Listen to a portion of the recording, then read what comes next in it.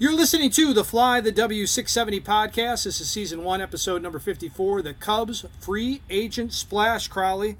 We are here, and don't forget to listen, download, review, and most importantly, subscribe to our podcast and follow us on all the socials. Fly the W670 on Twitter, Instagram, and Fly the W on Facebook, or email us at flythew670@gmail.com. Well, Crowley, it's been quite a bunch of news since you and I last talked Sunday evening. Let's get after it. You know, Dustin, I am absolutely jacked up. I haven't slept in about 72 hours.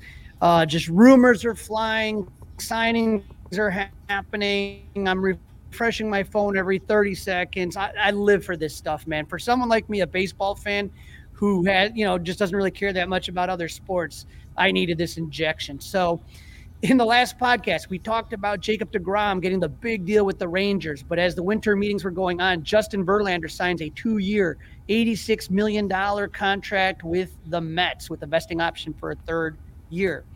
Then the Phillies, as predicted by many, including our own Dustin Rhodes, signed Trey Turner to a mammoth 11-year, $300 million deal with a full no trade.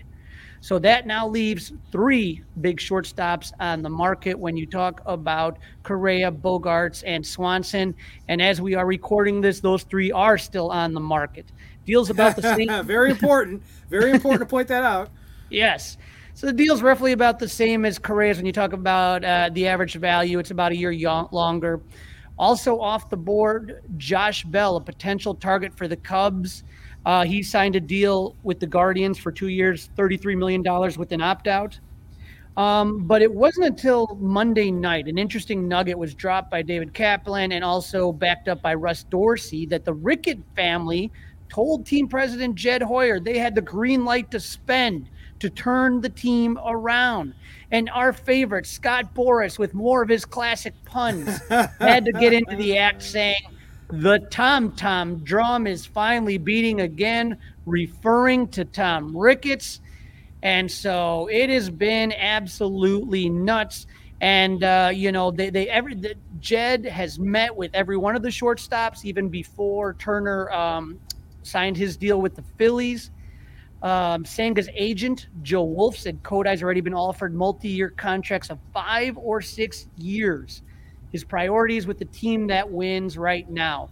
But the big news for Cub fans came on 5/14 on Tuesday night when they made their first signing, agreeing with Cody Bellinger to a 1-year, $17.5 million deal. Now, Dustin, I know I was down after they missed out on Abreu, so I didn't think at all they were going to be in on Bellinger. So I got excited. Now, no doubt that Bellinger hasn't performed good the last couple of years. He's had some injury issues. But let's not forget he was the NL Rookie of the Year in 2017. He was the NL MVP in 2019. So I like this deal, Dustin. Thoughts? Yeah, I don't hate it. I don't necessarily love it. I think it does make both sense for both sides. I mean, he can only go up. He really can't get much worse. He did about as bad of a job offensively, actually even a little bit worse than the former right fielder and center fielder that the Cubs are paying a lot of money to not even be a Cub right now, and that's Jason Hayward. So you've got to hope that the shoulder gets right, that the new hitting coach gets with him. But the Cubs defense in that outfield should be outstanding next year. He is also able to play some first base if you need to. And he does have speed. He will probably be the fastest Cub on the field. He can also DH. So, well, for me, I don't know that we want him DHing with those offensive numbers. Let's see what happens. But let's see what happens. Right. Sure. He could. You're right. He could DH. He has the capability of DHing, but that's not ideally right now anyway where you would see him. This is one of those deals, though, that for Cody Bellinger, it's a prove it deal, right? Prove it. So, that's the key. That's the key. That's why it's okay. He supposedly, if we're going to believe Boras, he supposedly had multiple multi-year deals on the table. Right. So, he's going to pull what Carlos Rodon did, which is try to take a 1-year deal and parlay it into something bigger. And so it works out great. I mean, unfortunately, because of injuries, there was nobody to be playing center field. Right. A Brennan lot of guys Davis, are betting on themselves right now, Crawley, and it seems to be right? working out for them. Right. Brennan Davis and Canario had injuries. And so let's hypothetically say that Bellinger goes back to his 2019 form and the Cubs aren't very good anyway. You can flip him and get great deals, right? And then let's say he is, bad and the Cubs are bad. Well, then it doesn't really cost you much. And if he's bad and the Cubs are good, you just need placeholders for those younger guys to get ready. So I don't see any negative to this deal. You have the money, might as well spend it. And sometimes you take a gamble. Sometimes it pays off. Sometimes it doesn't. Right. Well, I guess the negativity would be, Crawley, is if we go back a couple of sentences to what we talked about, and one of the guys that I wanted to take over. Okay, let me ask you this before I get there. So, does this signal that Matt Mervis is going to get every shot to play at least half of the games at first base next year for the Cubs? I think so. I don't see why it would affect anything at all. Okay, well, I'm saying I was hot for the guy that the Guardians got. I was hot for him to come Right. over to come over to the Cubs and play some first base. I just, if things now don't work out with the shortstop, I'm just wondering how this all plays out. That's all. I'm just now I'm getting a That little that's I'm getting a little nervous right now, Crowley. right, and that's the thing. They have to get a shortstop, and honestly, they need Correa. I can't stress that enough. They need pop. They don't have much of it in the lineup. They need a guy that can hit, and that is the key. Center field, like I said, if Davis and Canario are both healthy, chance that they would have been given a chance to get that job. They weren't, and they needed somebody there. And so there's nobody blocking either of those two guys or PCA from coming up on a multi-year deal. You have, if he can hit, then again, you have a guy who could play DH or first. And so that is an option. So I Yeah, he's think got other positions, right? You're right. He's not just a center fielder. I like the fact that he can play some first base. I like the fact, obviously, he's a left-handed bat. Cubs got to figure out how to get that bat right. right. Well, shortly after midnight, Jesse Rogers last night, which would Tuesday going into Wednesday, Rogers announced that the Cubs and Jameson Taillon had reached an agreement for 4 years, $68 million deal. He was the number 2 pick in the draft in 2010 by the Pirates. He looked really good for a while, and then Cub fans should remember him. But then in 2019, he had elbow issues that led to Tommy John surgery that kept him out of action in 2020. He was traded to the Yankees in 2021. And like a lot of pitchers that are recovering from Tommy John, slowly but surely they improve. Velocity gets up and in fact, sometimes ticks better than before they had Tommy John. So, it adds to the rotation. MLB Trade Rumors, which is a site a lot of people go to, tab Taillon as the number 14 free agent entering the offseason and the 6th ranked pitcher behind Carlos Rodon, Jacob deGrom, Justin Verlander, Cody Senga, and Chris Bassett. Yeah, I think this is a really great move. I really do. I think he fits in very nicely. And who knows? I mean, maybe Senga's still in play. We've talked about it on this podcast. Tommy Hotovy joins the score twice a month during the baseball season with Mully and Haw. And you can never have enough pitching. So this is just another guy who fits in very nicely. It seems like a ton of dough for a middle of the rotation guy, but that's the price of paying poker right now. Right. And one of the things is he doesn't walk a lot of batters, which is really good. Low. Mm-hmm. So, when you talk about the rotation, for sure, you have Stroman, Taillon, and Justin Steele. Now, it's hard to say Kendricks because we don't know. You know what I mean? Hopefully he's healthy and ready to go. And then in the background, you got Hayden Wesniewski, Adrian Sampson, Ben Brown, Keegan Thompson, Adbert Alzolay, all waiting in the wings. So, they're stockpiling pitching. Like you said, you could never have enough.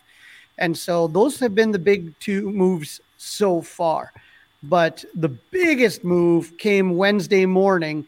This was kind of the one we were all waiting for before we knew things would go crazy. And that was Aaron Judge signing a 9-year, $360 million deal to stay with the Yankees. John Heyman kind of jumped the gun a little bit yesterday and had him going to San Fran, which can you imagine that turnaround if you were a San Francisco or Yankees fan? You thought you had Judge, and then the Yankees thought they lost him, and then flip roles. Oh, unbelievable. Unbelievable. And no pun intended, right? The biggest of the dominoes to fall so far. And then how about the fact that he almost could have been a Padre? And that's the other problem right now, Crowley, for the Cubs, is that the Padres could be involved in a shortstop, in one of these shortstops. They could move Tatis to somewhere else.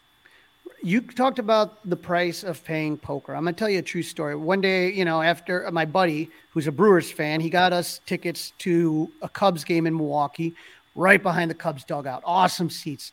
I said, how much we owe you? He says, nothing. I said, okay. What the heck, dude? These have to be really expensive seats. It turns out he was comped by Potawatomi because he goes to Potawatomi bingo a lot, right? And so after the game's over, we go to Potawatomi and we're sitting there, and I had never been to the MVP High Rollers Lounge, right? Drinks free, stogies free. We're having the blast.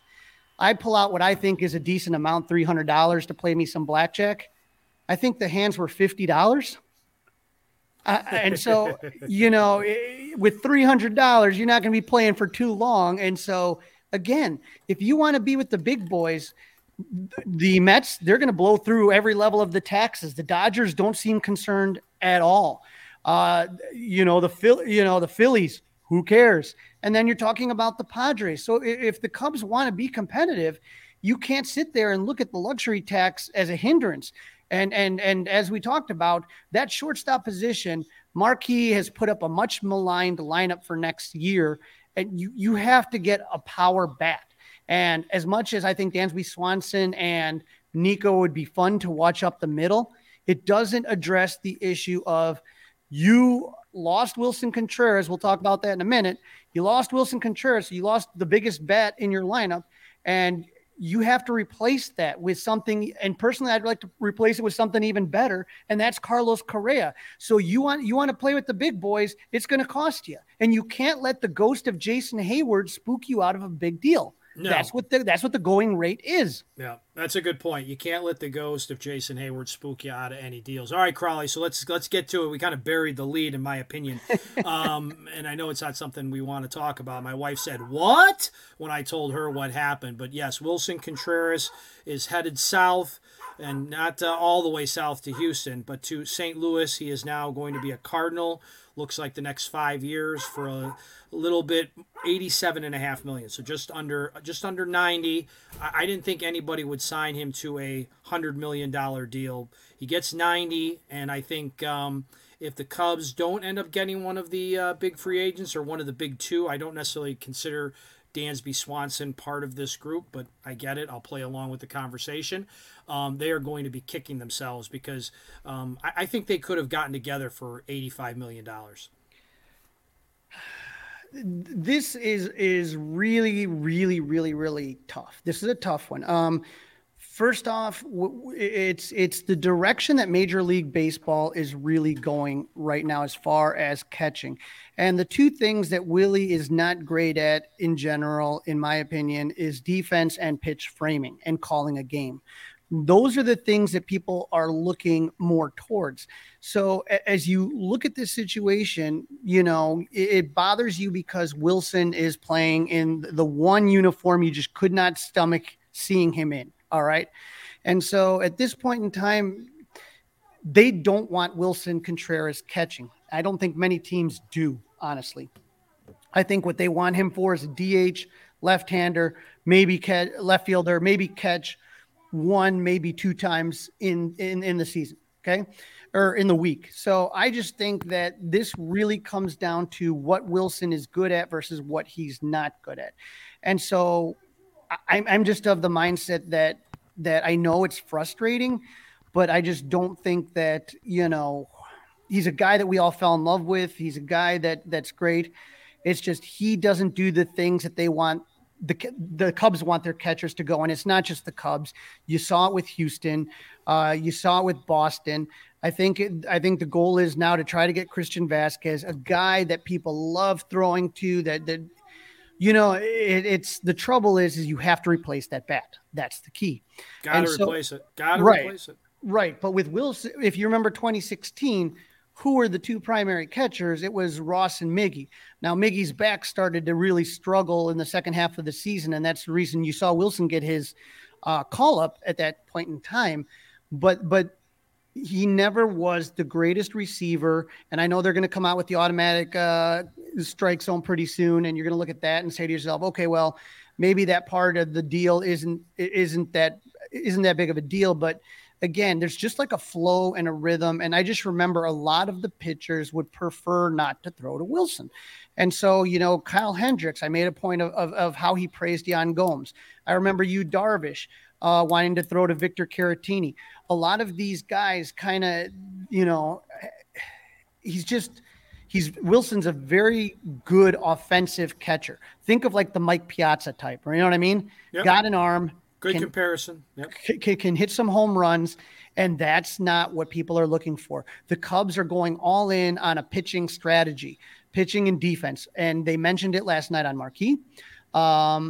Or at the winter meetings. I can't remember what I was listening to, but I listened to Carter Hawkins. I listened to David Ross. I listened to Jed Hoyer give interviews, and the mantra was all the same: pitching and defense. And that key is going to be the defense up the middle. You're talking about catcher, the infield spots, in the center field.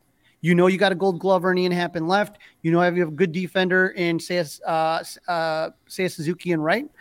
And so Patrick Wisdom has shown that he can play third or first. So I would say that at this point in time here, that defense is going to play a big role. And my only thing I would caution, and this is my caution, is remember how well Dexter Fowler was received in St. Louis. He got a rough ride that whole time he was there. Now, did he get paid? Absolutely, yes. But, he did not have a great time down there. And I'm worried that, Wilson is following in Yadi's footsteps. So you know how that is when you're the next guy in after a beloved figure. Everything that's going to be going on, he's going to get compared to Yadi, and I feel that's going to affect Wilson. And Wilson, sometimes in his own head, I'm worried how that's all going to work out. Yeah, we will have to wait and see.